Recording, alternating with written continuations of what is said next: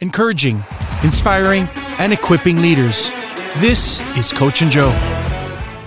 Welcome to Coach and Joe. I'm here with Alan DiDio. I met Alan about, 6 months ago when I received an invitation to record a conversation on Alan's platform, and we've become friends since then. And Alan's actually coming to minister with us here at the Garden Greenville at an event called Fire in the Carolinas, coming up here soon in April. Alan, welcome to Coach and Joe. I'm looking forward to having this conversation. Man, it is such an honor. And listen, for those who are tuning in right now, the Holy Ghost has already been moving. Words have already been given. I can't imagine what's next. I just thank you for giving me the privilege of being on here with you. If I could grow a beard like yours, I'd probably have a mega church. Is that a fake beard? How do you get that thing so long? Well, you just feed it sweet tea in the blood of my enemies. And yeah. Alan, tell me, who are you? Who are your wife? Who are your kiddos? What do you do there in North Carolina? Alan DiDio. My wife is Tara. She's the most blessed wife in the land. My children are Evan and Alana, 18 and about to be 13 years of age, and they love the Lord, serving God. That's our number one ministry. Our number one priority is our ministry to our family. After that, we have a great church here locally in North Carolina. But our Encounter Today YouTube channel is where God's really been moving and bringing voices like yours to the nation through that medium. And it's been such a blessing to be able to connect with you and other voices like you.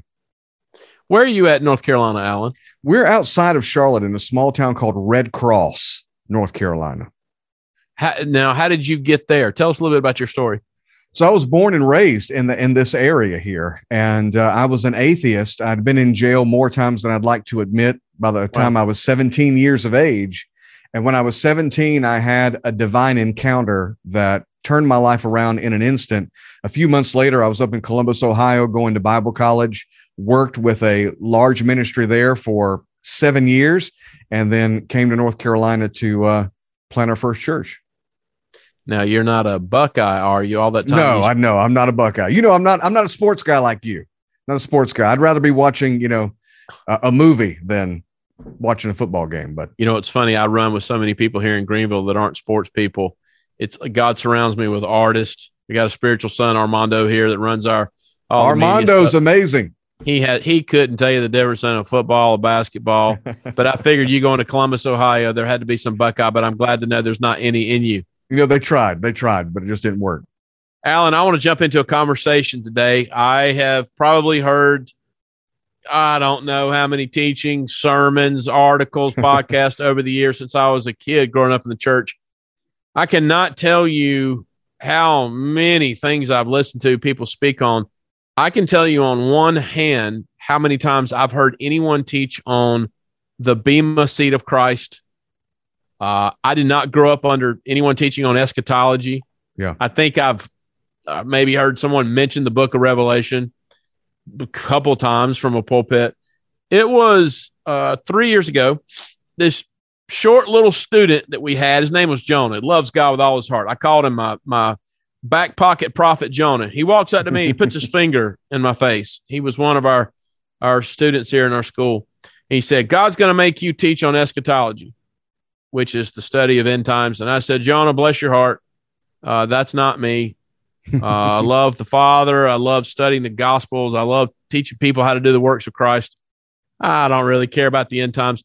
I'm going to tell you what, Alan, from the moment that word came out of that kid's mouth till now, even an hour before this recording, I have been in like a dialogue with God on end times. Now, one of the conversations I had with you, I think it was actually in this studio, we briefly talked about it. So let me ask you this. Why do more people, maybe it's just because we want to put our head in our sand. We don't want to think about it. Why do more people, or why do more leaders in God's kingdom not talk about the end times more than we do when the Bible does? Well, I think what a great question. I think number one, it is the fulfillment of Bible prophecy. 1 Peter chapter 3 says, for in the last days, scoffers will come, saying, where is the promise of his coming? So number one, the Bible says in the last days, there's going to come a generation that doesn't want anything to do with the conversation. They don't want to talk about it. Therefore, it's going to become tremendously controversial. So it's been interesting to me. And as an atheist who came out of out of my background, my way of thinking into the church, I was very skeptical about eschatology, especially urgent eschatology as it's taught. Well, every generation has thought. That was my response. Every generation's thought that a generation. Yeah. And the response the Holy Spirit gave me was, that's right, except yours. And that's the fulfillment of Bible prophecy. Now, in combination with that, it is intimidating because there's so many dissecting views about this subject. You don't want to offend your audience or close doors to donors. But I'm thankful there's some ministers like yourself who are saying, you know what, I'm going to do what the Holy Ghost says do. I'm going to talk about what he says talk about. You know what catches me off guard about the Bible a lot? How much Jesus Christ talked about money and how much is in the word on eschatology. Yeah. It's all over the place. And I think, too, to answer my own question, let's be honest. Let's be objective. It is a pretty big concept to think that we will leave our bodies one day, stand before God, what's out there in the afterlife. Like, I get it. Sometimes you just want to be like, man, that's a little overwhelming. However, you stand on that Logos, and at some point, I felt like the Holy Spirit began to ask me, why are you ignoring and not paying attention to what is so right in front of you? Came from the mouth of one of our students, and I said, all right, here's what I'm excited about, Alan. The more I fall in love with the Father, instead of it scaring me, what he's showing me is exciting me. Yes. Now, the number 2 leadership book in the history of the world in terms of sales, behind Good to Great by Jim Collins, is a book called The 7 Habits of Highly Effective People by Stephen Covey. Stephen Covey was a Mormon. Have you ever read that book? Yes. It's great. The first principle is great. Be proactive. But there's another concept he talks about in this book, and that is begin with the end in mind. Mm-hmm. Most people don't do that. And so right now, my wife and I, about 6 months ago, we started a business called Norris Hospitality, and I'm finding this new apostolic visioneering thing coming on me. And it's like the early days of planning ministry. I'm like, okay, I get to do this again. Let me just start with the end in mind. Let me see the last day I'm on the earth. What legacy do I want to leave? And as I begin a business in real estate, I'm actually, just through experience and learning as a 50-year-old, I know that the best way to do that is go ahead and start at the end. Here's what I think is great about Covey, even though he's Mormon. That principle is found in Scripture. Yes. If you study all the kings, it's a little bit depressing because hardly any of them finish well.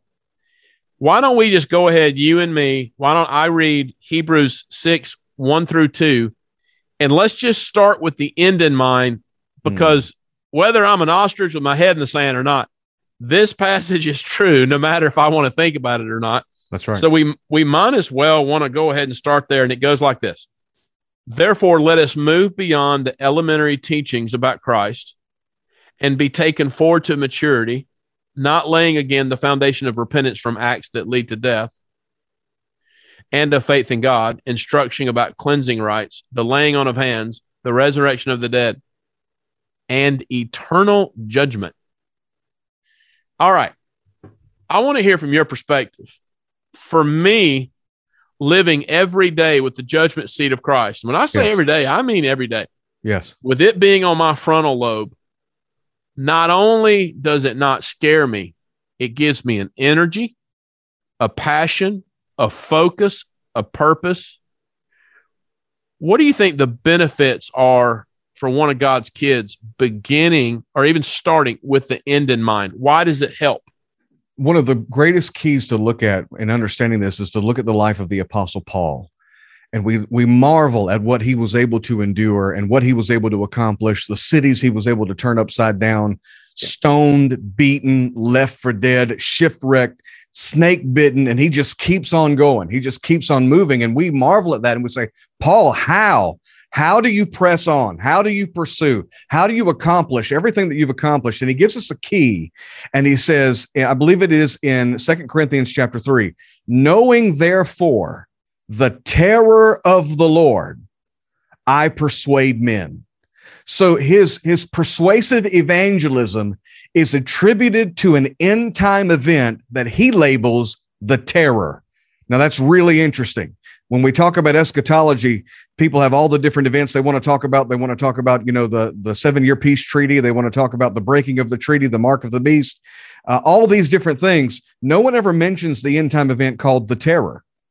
And if you look the verse in front of it, he says, for we must all appear before the judgment seat of Christ to give an account for every word we spoke and every deed we've done.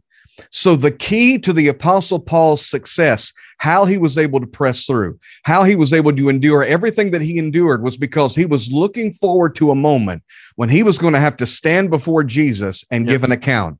And I think that's what wisdom really is. Wisdom is making every decision in light of the judgment seat of Christ.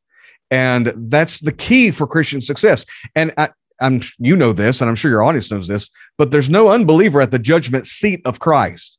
These are believers standing there, receiving their rewards or not receiving the rewards they should have received. I tell you what, Paul even says full reward. So if he's saying full reward, that means there's such thing as partial reward. Yes. Let's talk about 2 judgments here. One's for unbelievers. Biblically, I know we don't have time to jump into it. You're getting into the great white throne judgment. For believers, you're talking about the Bema seat.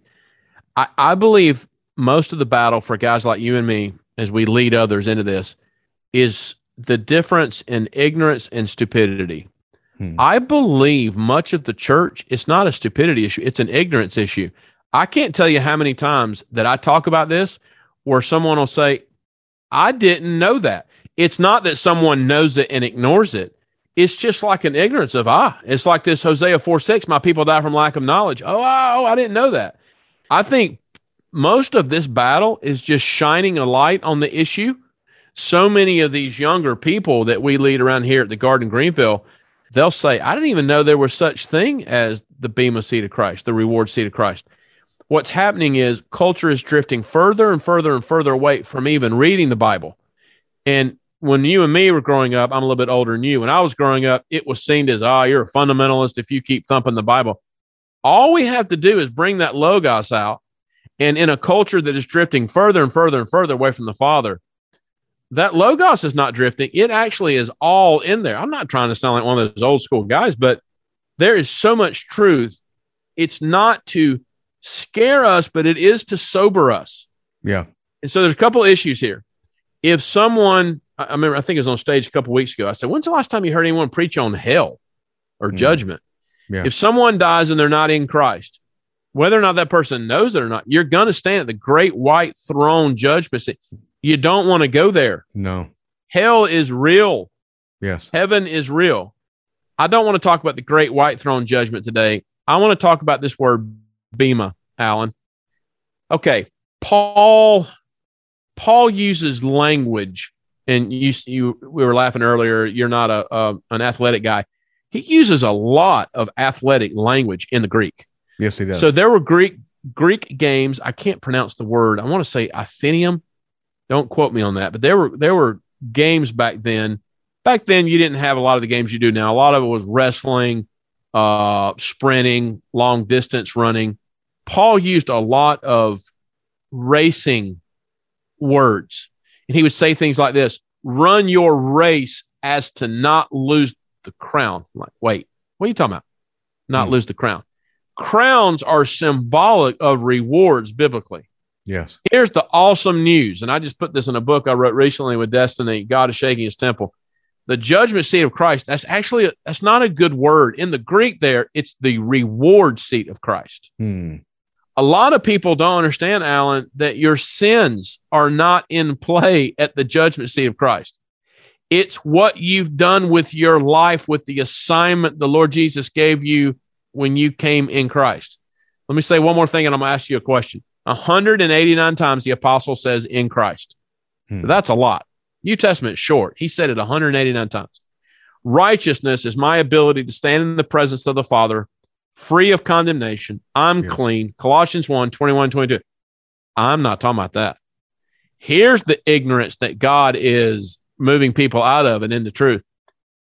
Alan DiDio, Chad Norris will stand before the Lord and be held accountable and rewarded, not on me becoming righteous because of the blood of Christ. I'm not talking about a works-based theology here, but there is a reason that Luther wanted James ripped out of the Bible.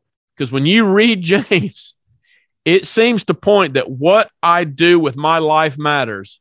Mm-hmm. What if, Alan, life down here is an internship, and the way that I am stewarding what he's given me plays into my role in the afterlife? Your thoughts? No, it's so good. And what you're saying is so important, because people will hear that and their first reaction is, I'm not having to give an account for my sins. No. Have you ever been in the moment with someone you loved and respected, and they looked at you and said, I'm not mad, I'm just disappointed? And that's like the most devastating thing someone can say to you. I'm not saying that God's going to be disappointed in you. What I am saying is, when we stand before God in eternity and we see our life as it could have been versus what we made of it, I think there's a translation that speaks that says we will come screaming through the fire when Paul lays out the wood, hay, stubble. Yep. And these are all the things we did for Christ and the reasons why we did them. What was our motive? Is it gold, silver, precious stones, or wood, hay, stubble? And in that day, you may not be dealing with quote unquote sin and worried about whether or not you're going to hell.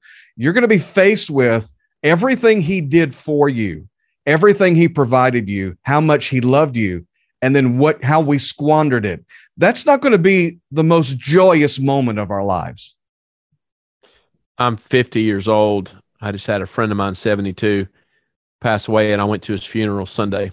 I told my wife, besides my grandmother's funeral and my wife's grandmother's funeral, it is the most fun I have ever had at a funeral celebrating someone's life. Alan, you got teenagers. When you're a teenager and you go to someone like Frank's funeral that I went to, you think it's a million years away. I'm at that funeral going, Lord, even if I live to be 100, I am so close to being out of my body. James says life is a mist. Here's why I think the Covey thing matters. If you begin with the end in mind, maybe a lot of the stuff we go through, maybe it's light and momentary affliction. If you can have the awareness, the revelation that, yes, I'm loved and I'm cherished and I'm his kid, but you're telling me how I steward my life here determines a lot of what I steward up there. I will never forget when the Lord told me, he gave me revelation on that. One of the things he said about rulership over cities. And I was just reading something one day. I'm trying to think of I was actually studying about money. I was studying about taking a little bit and how to invest it. And he was just showing me some stuff. But he also said, Chad, how you steward your life here. He told me what the way it works is when you are trusted by the Father, that your eternal assignment is not predetermined.